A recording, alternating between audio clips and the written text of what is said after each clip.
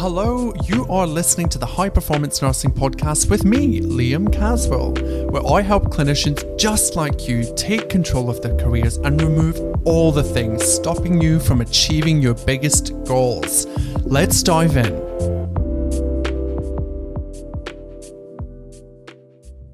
Hello and welcome to this episode of High Performance Nursing. I'm so excited that you're here with us today. Thank you for your time. Today I've got an amazing guest all the way from Vancouver, Canada. Hello, Jess. Lucia, how are you? Good. I'm so happy to be here. How are you doing? I'm good, thanks. And what's so funny is that literally I just pronounced your name perfectly and then I just stopped it up. Anyway, I put the bug in your head though, because I complimented your perfect pronunciation. Yeah, so I knew you meant what you meant. we'll keep that in tonight. It's raw. I love it. So Jess, welcome to the podcast. I'm going to tell you a little bit about Jess and her career to date. So Jess has had what she describes as a very exciting career in healthcare over the last 15 years. She's worked in various nursing positions, both direct care and leadership, from community to acute care and back.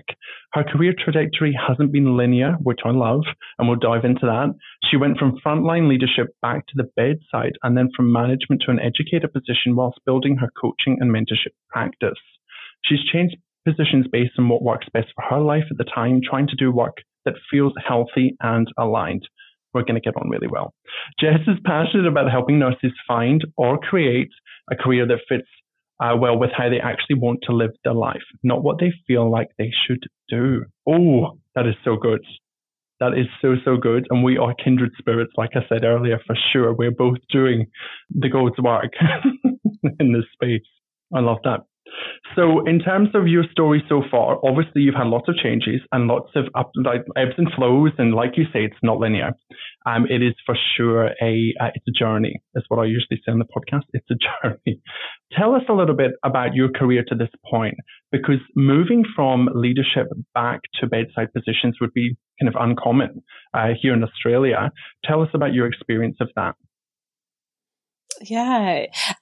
So I was working in two different frontline leadership positions. One was an educator position and the other one was a coordinator position. And they were both really great experiences. They were in the community and I had never worked in acute care. And I just had this itch that I wanted that well-rounded experience. And so this is when people say you need to start and get 2 years of acute care experience before you do anything else. I'm a big believer that you do not need to. You can always go back and do it if you really want to. But for a lot of people, they have no desire to ever work in acute care. Most of my work has been in the community. And there's so many nurses that from when they start nursing school, they know that they want to work in the community. So to sort of tell those people that they need to work in acute care first doesn't really make any sense. And especially like just in terms of their mental health, like nights do not work well for a lot of people. Weekends often don't work well for people. The shift work schedule doesn't work well. The environment, so many different aspects of that hospital environment don't work for people. And for some people, it does work great. So it's really doing what is important to you, what aligns with your values, what is meaningful work to you, and what you really want to be doing, what brings you joy. And not that every moment of your day is going to be joyful as a nurse. That's not a realistic goal, but overall tipping, more positive feelings towards your work than negative, I think is what's really key. Yeah, I love that. It's so true. It's so funny. That kind of narrative is global. Like it is the same here in Australia. It's the same in the UK where I trained as a clinician, and it's obviously the same in Canada, where the general rule is you finish your degree, and it seems like the universities just have this one vision for all of their graduates. Maybe it's like a measurable outcome or something of success for the universities, I'm not sure.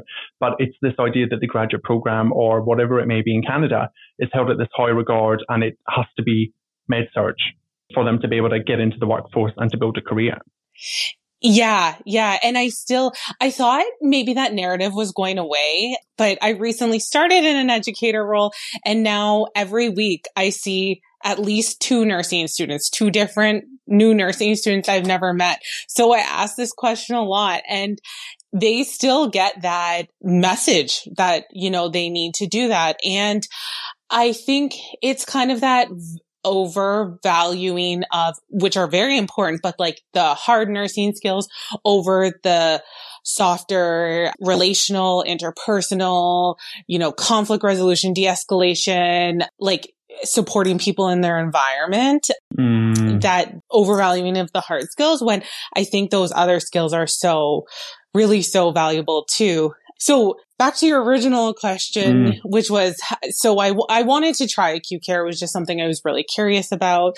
So I did that for a couple years. It was never my intent to stay there long term.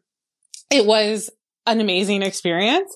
It was a very challenging learning curve to work as a nurse in the community for 5 or 6 years and then go to acute care. And, you know, I wasn't a new grad, so people expected me to be fully functioning. So it was quite a learning curve.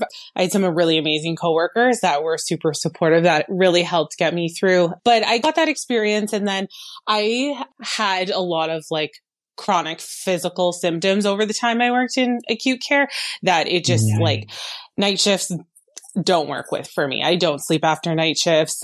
The experience was great, but like working nights doesn't work for me long term. So I ended up finding a role in the community again. It was a different leadership position called a professional practice lead. I did that for a couple years, and I had some during COVID too. So I had some interim roles in there, just with shifts during COVID, an interim management position. So a lot of really great experiences doing that. And, really grateful for those experiences. And then I wanted to be a little bit more focused on my business, but still be working in the healthcare system. So I found a job that is, I don't know if you say it the same way we say, a 0.6 FTE, which means it's, okay. So 3 days a week, Tuesday, Wednesday, Thursday, you know, 8 to 4 works really great with my schedule. And it's work that I'm quite familiar with, and I have a solid skill set to do. So the learning curve wasn't as steep. It was, you know, a lot of the manager that I'm working with, I had a pre-existing relationship, a really good relationship. I knew it would be a really good fit, and just in terms of me having the autonomy that I wanted and that trust there. And I think that is really important. Just having leaders that are, really who we want to be working with, and fostering a culture that we want to be working in, especially when you're going into frontline leadership. That can make or break your experience, who your manager or director is moving into those positions. So yeah, that's always a really important factor for me. Yeah, don't we know that? We all have some pretty terrible stories of frontline managers that maybe shouldn't be managers. But I love that we've dove straight into talking about how your career doesn't have to be this linear approach. And I love that that's what you've led with, because it obviously is what you practice what you preach ultimately. And I, for one, likewise, have not followed a kind of very straight path. And I work with a lot of nurses as a coach, like you do also, I'm sure. And you work with clients who say, oh my God, I can't go for this opportunity because when I go here, it's a step back in my career. Or when I go to clinical leadership, like I can never come back. Like, what if I don't like it? What would you say to those people? Like, what's your experience with that? You can always go back. Sometimes is the short, simple answer. Sometimes, I mean, I think we do have to check our ego when these things happen. And I think getting really curious about what's arising that makes you think you can't go back. So, I mean, sometimes there might be some interesting dynamics depending on if it's like this same unit that you're on. So if you were working as a manager on a unit and then wanted to go into a direct care position on that unit, there might be some problems there just in terms of folks that you've had to discipline and that sort of thing. But there are lots of options within the healthcare system. So I don't know, like, I wouldn't get too hung up on that. You could always move to, a different area and go back. But yeah, I mean, it has at certain points come up for me just in terms of, the way that you think as a leader is a bit different. So sometimes when you do go into those direct care roles, you do need to remind yourself, like, this is the scope of my work now. And these other things I may, be able to give feedback around, but ultimately I don't have control over. So you need to be okay with the level where you're having an impact within the organization. So some people, really love that, like, one-on-one impact between the nurse and the patient. They love that impact. Some people like the impact of the day-to-day flow, like in a coordinator position, or, influencing in terms of like education and, those sorts of things. And then some people like that management or director level impact that, depending on your role, can look a bit different, because I know different organizations are set up differently in terms of how much span you would have in those positions. So I think it's important to think about, like, what's coming up that's making you actually think, like, I can't go back. Because if it's a fundamental change in the way that you're thinking and you don't want to be impacting on that one-to-one level so much, and you want to be influencing on that broader level, then you might struggle to go back. But I don't think that's the thing that people worry about. I think it's more of like, I've been in this role now. What will it look like if I go back? Where, I think it's just good to, like, dig into that and get curious about it, because we are never stuck at one level. I love that so much, because stuck is a word that people love to use. Us nurses, we love that word. We love saying that we're stuck and that there are no options, and that, like, everybody else outside of us are like unicorns that, have all of these opportunities that just land on their lap. And that couldn't be further from the truth. In my coaching, we talk about getting unstuck and realizing that it is usually the individual that is holding themselves back from these opportunities. Because, like you say, it is that external mind drama, all of the things that we can't control, that are actually driving your decision making versus just actually being aligned to what it is that you need and getting curious about that as an individual. So I love, love, love that you talk about that. Obviously, that's probably a natural progression into the work that you do as a coach. And you obviously have an amazing clinical background over the last 15 years. But I'm curious, what led you into coaching and mentoring for healthcare professionals? Tell us a bit about that. So my first exposure to a coach or the coaching industry ever was my massage therapist had gotten into coaching and had kind of been just floating different things, different ideas in my head as we were, as she was giving me my massages. And she had a very grounded approach, and she approached her practice in a way that it was very holistic. It was very looking at the root of things, asking a lot of questions, and really encouraging the person to reflect, which is kind of uncommon for a massage therapy practice, but it was, I really liked her approach. And then I ended up starting to coach with her a bit. She was my coach and I was the coachee, and it was a pretty big transition period for me when that happened. And then I was thinking about this the other day. So when I thought about first being a coach, I was working in acute care. I was working with a nurse who had been, when I started there, I asked her, like, oh, how long have you been working here? And she said, longer than you've been born. And I thought she was exaggerating on that one unit. She was not exaggerating. She had started there 2 years before I was born. Wow. And I wasn't that young. And I was about to be leaving that unit, and I was starting to look for different positions. And I had just said to her, because she seemed to enjoy the work, but she didn't seem super engaged in the work or super passionate about the work, but like didn't mind going to work, enjoyed taking care of people, was a good mentor, which, people get. Not everyone needs the same thing out of nursing, and that really worked for her. But I asked her, like, what would you be if you weren't actually a nurse, if you did something else? And she told me her answer, and then she asked, what would you be? And I was thinking about it, I'm like, I would be a coach, like a life coach. And she's like, oh, okay. And then that was just like the kind of the seed was planted in my head. And then about a year later, I just decided to enroll in a coaching course. I had looked at a few different ones, and I finished my coaching course in maybe about a year and a half. And then it took a while for me to actually decide who I was going to focus on in my coaching practice. So initially I wasn't working with nurses, and I, was kind of exploring a couple different things and just being a general life coach, which is, it's pretty broad when you're trying to target everyone. You're really targeting no one and speaking to no one. So it was not the most focused time in my life, but it's all learning. And then I eventually decided that it was like nurses who I love working with. I did a lot of mentorship during my work as a nurse.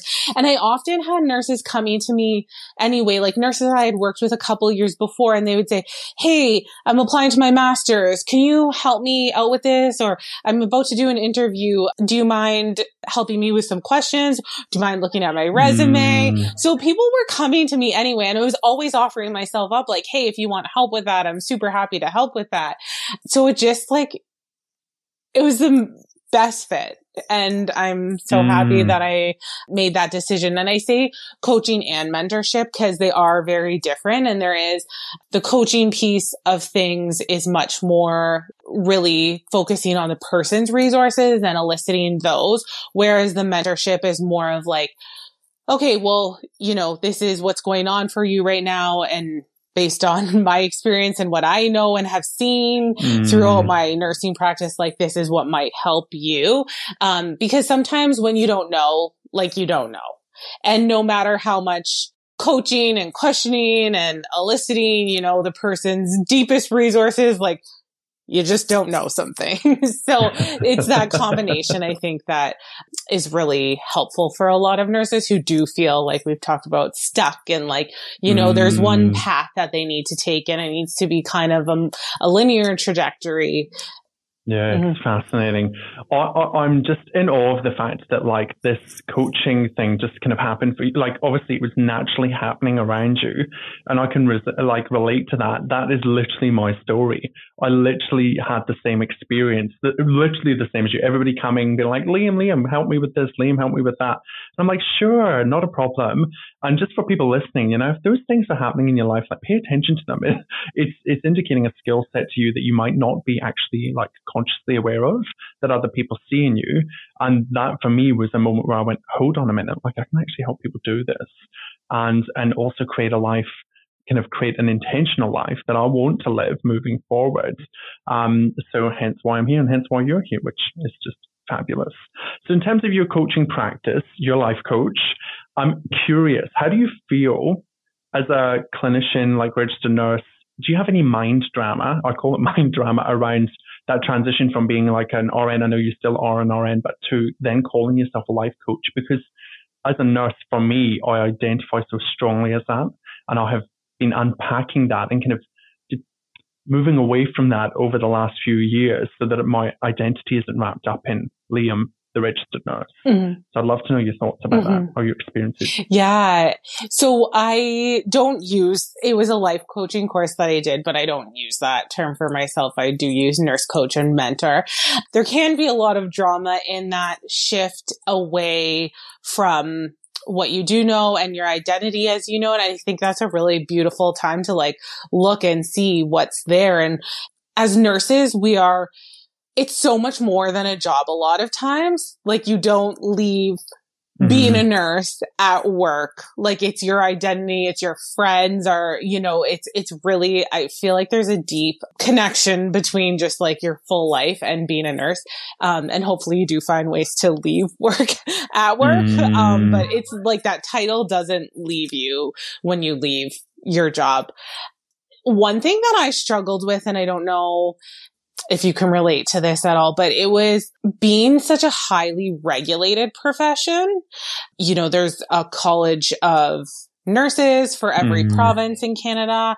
And there's, we have our Health Professions Act, we have our college, we have our organization that further regulates things, into coaching, which is unregulated. And my work as a professional practice lead was also specifically around regulation and scope and role in that. So then making this transition to the unregulated area was where a bit of the struggle was. And like, can I actually do it? Like, is it okay for me to do this? And, and there is like the coaching field is so like anyone can say they're a coach and, they wake up one day, they're a business coach. They don't know the first thing about business. I mean, there's obviously tons of really amazing coaches out there. So it's just, it's something to be mindful of. And, but I think that's where I struggled more personally around that transition. I think too, a part of it for me is like, I don't know about you, but when I was young, I like never dreamed of being a nurse. It was not like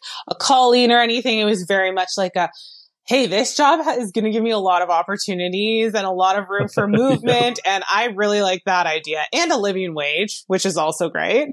So that was kind of like, I don't know if people like, if they did grow up with like feeling like it was such a calling, if they would feel differently. Yeah, I think you raised a good point there, because I mean, grief is maybe like a really kind of, I don't know, strong word to use, but I do certainly feel, I know you're still working clinically in education, but for me, I do kind of grieve a little bit of my clinical life. I think because I grieve the loss of that identity, like I'm still an RN, of course. Like the other day, a guy fell on the street as I was walking home, and I'm like straight into action. I'm like, don't worry, Liam's here, and, fixing it all up.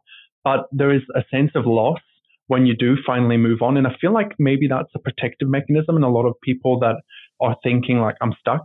But if I take the leap and go and do something that's non-clinical or completely outside of nursing, then like that's my identity. That's been my identity for the last 10, 15, 20 years, because we do, like, I'm a nurse. It's the first thing we all say. I'm just a nurse, which is even worse.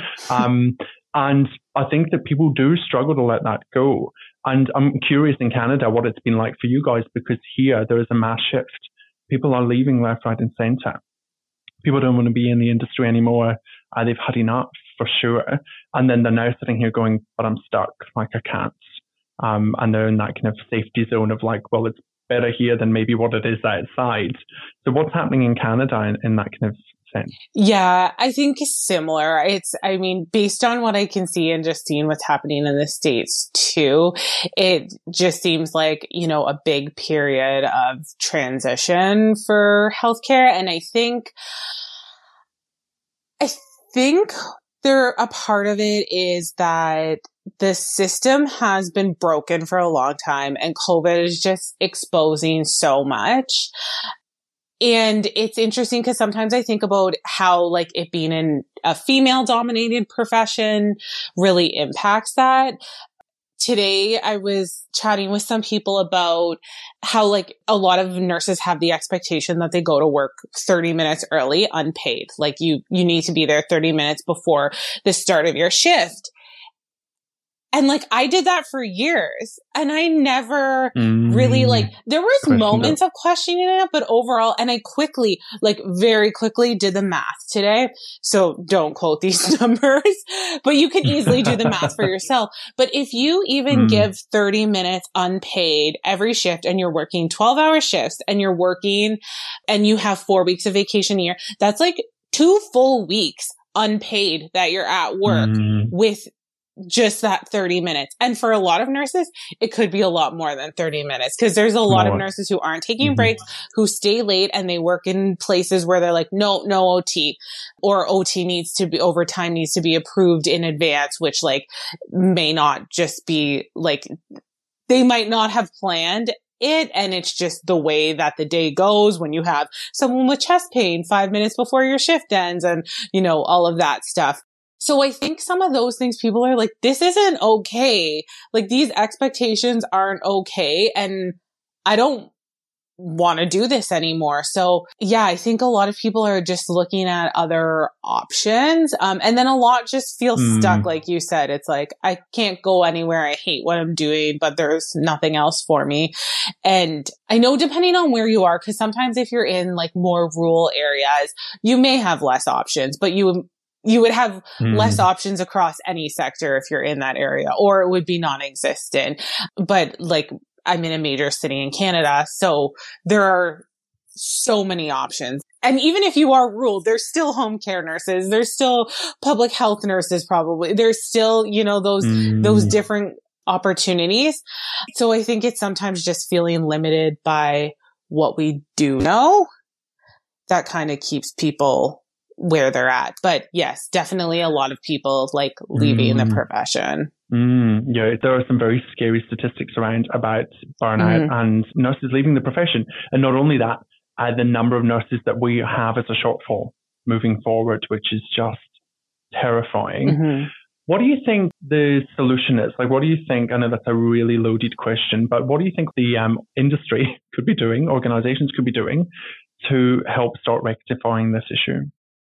I think meaningfully focusing on supporting and promoting the wellness of their staff. I know there's a lot of like, keep everyone safe, get your flu shot, wash your hands, like that sort of stuff. But then in terms of like actually staying well, it's pretty, sometimes it feels like it's a bit of a checkbox what's offered, or it's like non-existent. I know there were like some meditation courses offered at lunchtime, but it's not accessible. Who's getting lunch? Like, it's not like if you're running around doing your work all day, like you can't necessarily go from 12 to 12:30 to do this. Or it's like, oh yeah, there's this opportunity, but then there's no coverage or no support, like no coverage on the unit to actually like go to that session, or it's set up to be there as something people can do, but it's just not that accessible. And I know in a lot of other industries, like I know I have friends who work in like tech, and they have like stipends for like wellness stipends. So they get their gym memberships covered, or, yeah, not that gym memberships are the answer for everyone, but different things like that to promote people's wellness.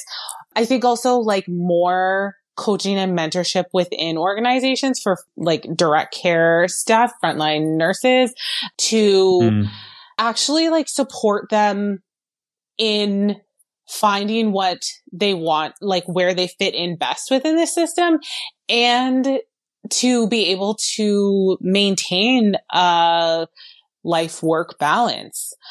I know some organizations do offer coaching, but it's often for like leadership level and not for direct care staff. So that I think would be really helpful. And like different sort of like focused initiatives to like help prevent burnout and help nurses develop communication skills. Because we talk a lot about like the importance of setting boundaries, but being able to communicate your boundaries is essential in setting boundaries. And I think also the other piece, sometimes when nurses do finally like, figure out, okay, I need to stand up for myself. It's when they're at a point that so much is bottled up that it comes out like aggressive, because it's just like, F you, like, you've screwed me over for so long, and now I'm speaking up for myself. Whereas like, if we talk about like communication earlier, talking about like actually doing it to advocate to yourself, not to like stick it to the man. So I think supporting people with like all of those things could be really helpful. And also like pay people, raise wages with inflation.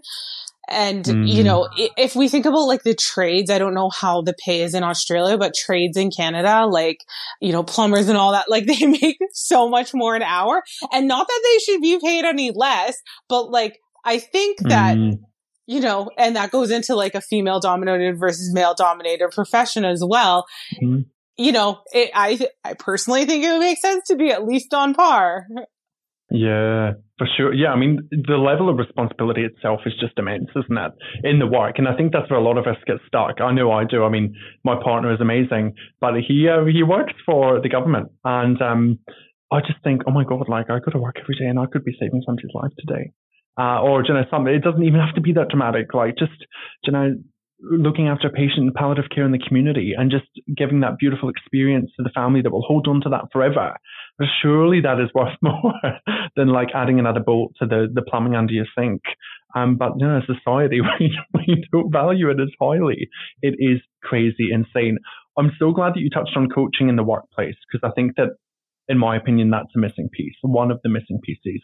And I agree, it should be at the ground level for the staff, as a practice, as a leader. And I don't know, sometimes I even controversially think that in Australia here that we should potentially explore having non-clinicians as managers of the wards. Like ultimately they are business, like you need to have that connection, but their business, like it is a business model ultimately.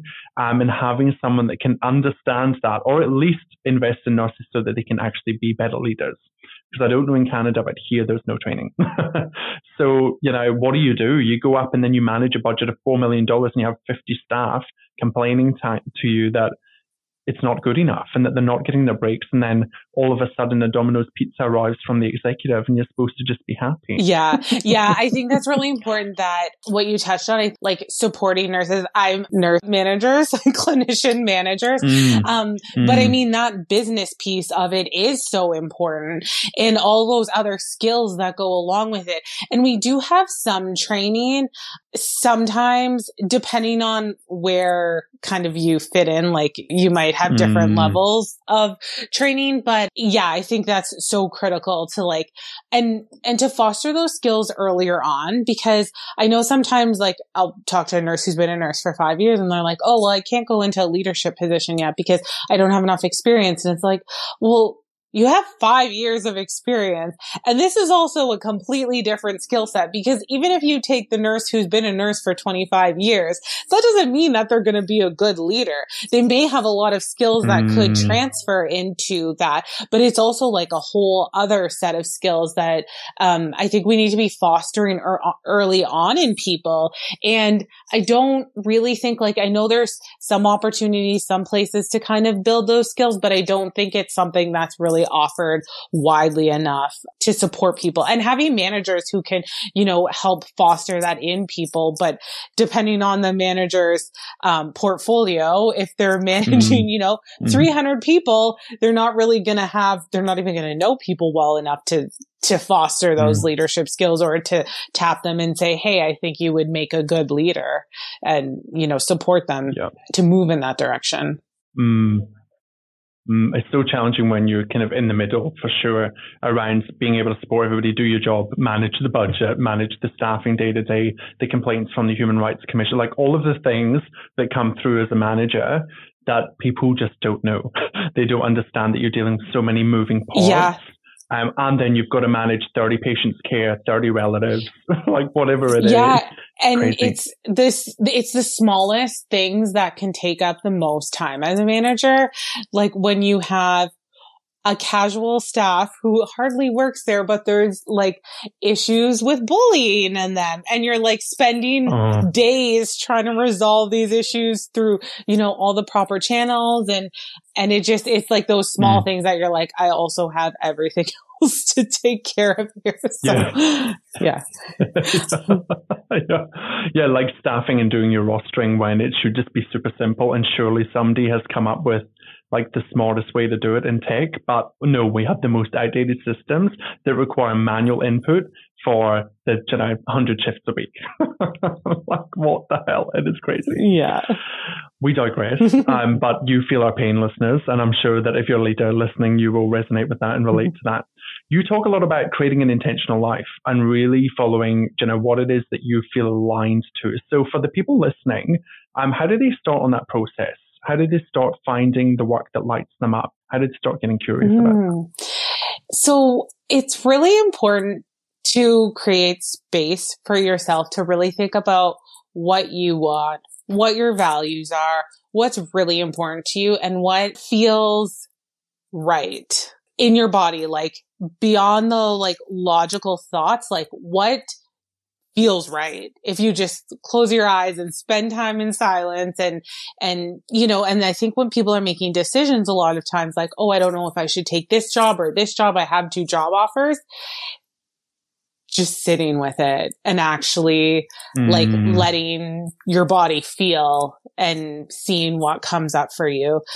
And then, I mean, there's also practical pieces with creating an intentional life around like childcare and commutes. I've always been someone firmly against long commutes. Like I would never, I know people who spend, you know, over 10 hours a week commuting, in their car or on transit or a mix of both. And that's a hobby. Like you could have a full, very dedicated hobby in that time. So I mean, but it works for some people. Like if your best friends are over there and you had to move out of the city into the next city and you want to do that commute, then that would never work for me, but that might work for you. And it's really figuring out like, what do you need? What's going to work for you? And I think one of the other things that's really important is just knowing your personal signs of when things are going sideways for you. So how do you know when something's not working for you? Like, are you getting really angry and really short with your partner? Like, are things just like you're feeling just so exhausted that you can't function? Like, there's some like of the more obvious signs, and then there's some of the more subtle signs. And just being really aware of what's going on for you. I know during COVID, I had a temporary position where I was working 20 hours a day some days. Like it was like I woke up and I was just so anxious because I had slept for like an hour and I was like, I need to be back there. And then, you know, I'd be back there for 16 hours and then I would come home and I would have to respond to emails for 4 hours. And it was a bad setup. It was very temporary, but as you can imagine, like it was only that bad for about a month. But as you can imagine, that would still take a toll on you. Yeah. So I had gotten off that project and I was on to another project, and they were, like there was a lot of unclear communication, and I was like suggesting more meetings so we could get on the same page and like have a successful launch of this new program that was starting. And I was feeling so frustrated just by the whole process. And I was just like not coping well. I was clearly not coping well. My communication with others was not where it should have been because I was just like still feeling the impact of that other work so much. And then this work not going well was like, it, like after that project, I told my director at the time, I was like, okay, I need some time. I need like to take a couple weeks off because I am not in a good way. And like, I need a break. So it's, you know, figuring out a way that when you're not to notice when you're not doing well, however it's coming out, and doing what you need to do to be able to help yourself heal and be able to be in the space that you want to be in. Yeah, that's amazing. So powerful. I couldn't agree more. I talk a lot about creating your career why and really aligning yourself with why you do what you do, not on a surface level, on a deep level, like that it makes you feel something. And for those listening, there's a whole episode about connecting with your career why. But one thing that I get my nurse, coachees to do or work through is building a career protocol, because we love guidelines. We love, strict rules.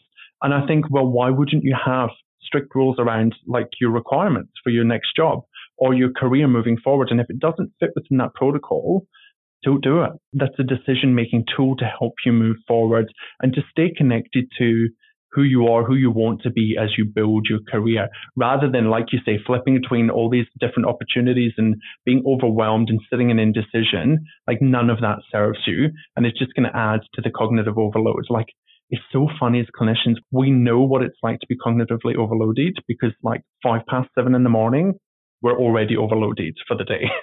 But yet we continue to just add layers and layers upon it within our career. Creating that space is just so important to work through that.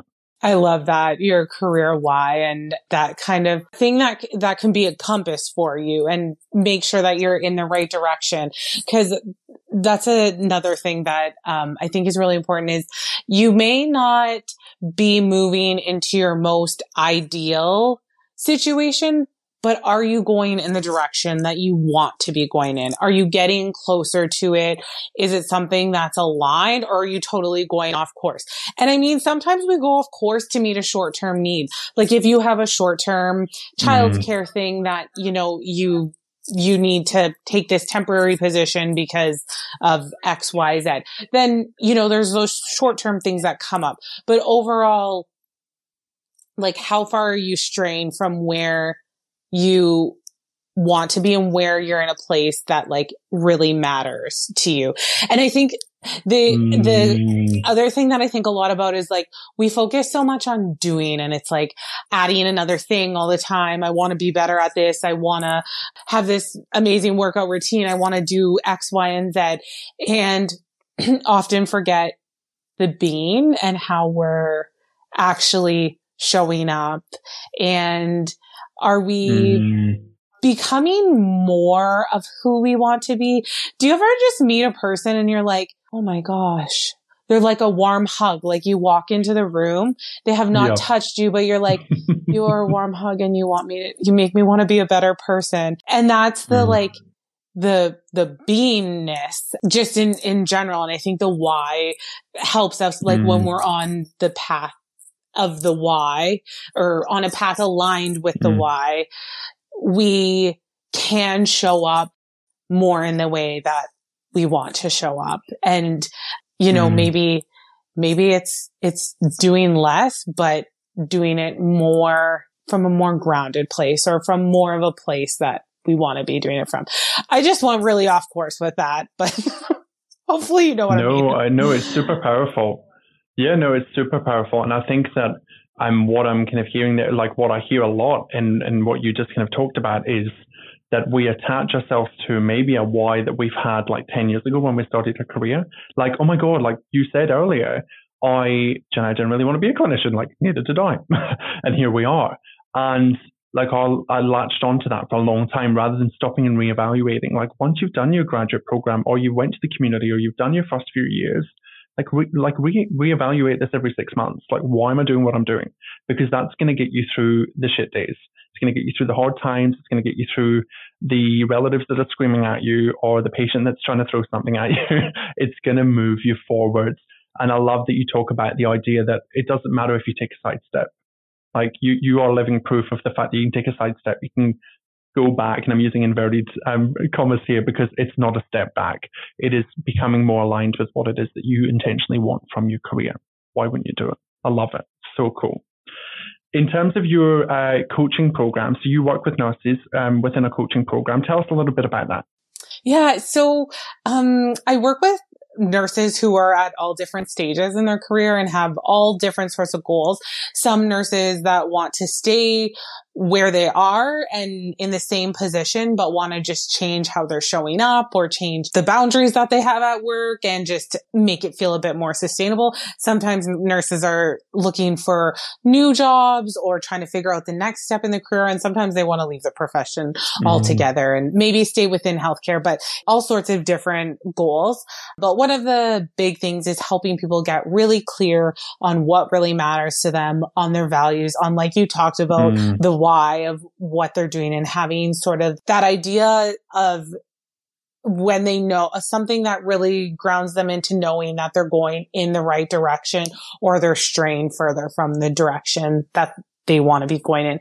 And also focusing on that being that we talked about, and showing up in the way that they want to show up, and helping them figure out how to do that, and really intentionally creating their life. Also dig into a lot around habits and routines, and just setting yourself up for success making. If there's changes that people want to make, trying to make it as seamless as possible. And really a lot around self-compassion. We hear so much about self-care, but a lot less about self-compassion. So we really dive into what would being compassionate to ourselves look like, and how we can have more of that. Cause, you know, it's inevitable that we make mistakes in healthcare. We're humans.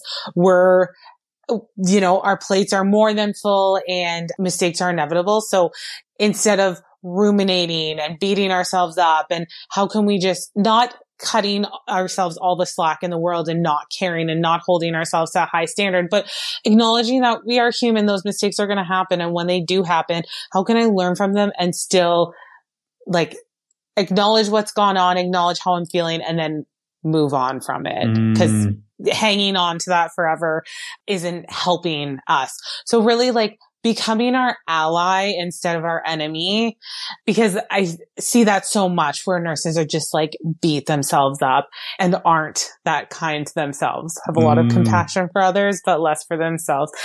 A lot around managing stress and preventing burnout and recovering from burnout. Is that something that's happening for that person or has happened for that person?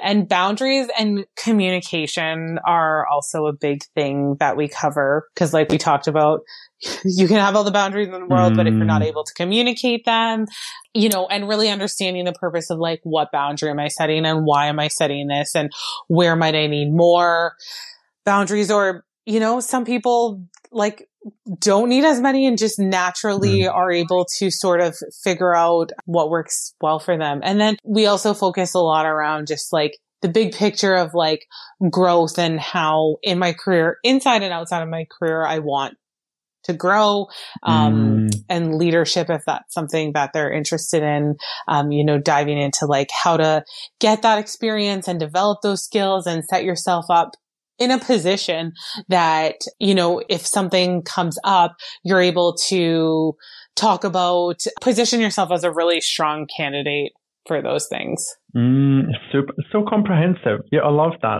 Like literally, where can I sign up? I feel like I want to come and fix all my problems. I love that. So where can people learn more about like what you do, and where can they connect with you to learn more about your program? Yeah, I'm most active on Instagram for social media, and I'm at Jess Lucia Wellness. And then I do have a website, justluciawellness.com. So there's a contact me page through that, or you can send me a DM on Instagram. I love it. Awesome. Make sure that you check Jess out online for sure. I always like to wrap up with a new thing that I'm doing, which is rapid fire, because I think it's a bit fun. So the idea is that it's short and sweet, and that we try and get I can never do this, but 1 to 2 word answers. So are you ready? Yes, just as a disclaimer, I like to give a lot of context. So I'm going to do my best and ask questions. I'm like, okay, but I want like more information. So I'm just going to do my best to not overthink it. But if you're curious about any of my answers, like DM me later and I can have a conversation with any of you listening about my answers. I love that. Okay, let's go for it. Okay, question 1. What's your favorite specialty in healthcare? Harm reduction. A lot of my work has been with folks who use substances and just helping them be safer within their use. Yeah, that's awesome. Cool. What is the worst part of nursing for you? Oh, good question. So many things. Hard to pick one. I'm not doing very good at this rapid fire. That's so okay. Fun. You can pass if you like. I think toxic workplaces generally. I'll leave it there. Yeah, no, we don't like those toxic workplaces for sure. All right, question 3. What's the most common nursing challenge that you see as a coach? What's the biggest thing that most people present with? I think getting stuck on shoulds. And like we talked about that, like you can't go back to where you were if it's not working for you. So just like those ingrained ideas, I think contributes to a lot of stress for people. And yeah, I love that. Yeah, I should have done this. I should have done that. I missed this opportunity because don't do that to yourself, people. It's nasty. Okay, final question. What's the best advice that you've ever received? Don't listen to the advice and just trust yourself. Someone told me that recently. I was like, that is actually the best advice. That is so good. Don't listen to the advice. And I think it's just, And when they said it, they were talking about the generic advice that we often hear around, like, everyone needs to do X. If there's any generic advice, I'm always very, like, everyone needs to do. I'm always quite skeptical of that. So I appreciated, like, don't listen to the advice in the context of very generic advice. That's so good. Yeah, we don't want to listen to the royal we. We don't need to follow that path. We can create our own unique path as unique individuals, because we are so unique. Precious individuals. I love that. Well, thank you so much for your time. It has been a pleasure. Make sure you check out Jess Lucia on Instagram, Jess Lucia Wellness. And until next time, thank you so much, Jess, for your time. And thank you so much. Everybody, this was fun. Thank you.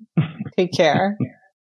If you've enjoyed listening to this podcast episode, please take a wee minute to leave a review. It would mean the absolute world to me. If you are ready to start taking action in your career and you need some support, why wait? Come and join my private Facebook community. The link is in the show notes below. Within the community, we take what we discuss in this podcast and we put it into action. Currently, I am looking for nurses who are ready to stop playing small and invest in themselves to create the life and the career they want to live. If that sounds like you, then please get in touch. Until next time, thanks for listening, stay safe, and stay forever curious, my nursing friends.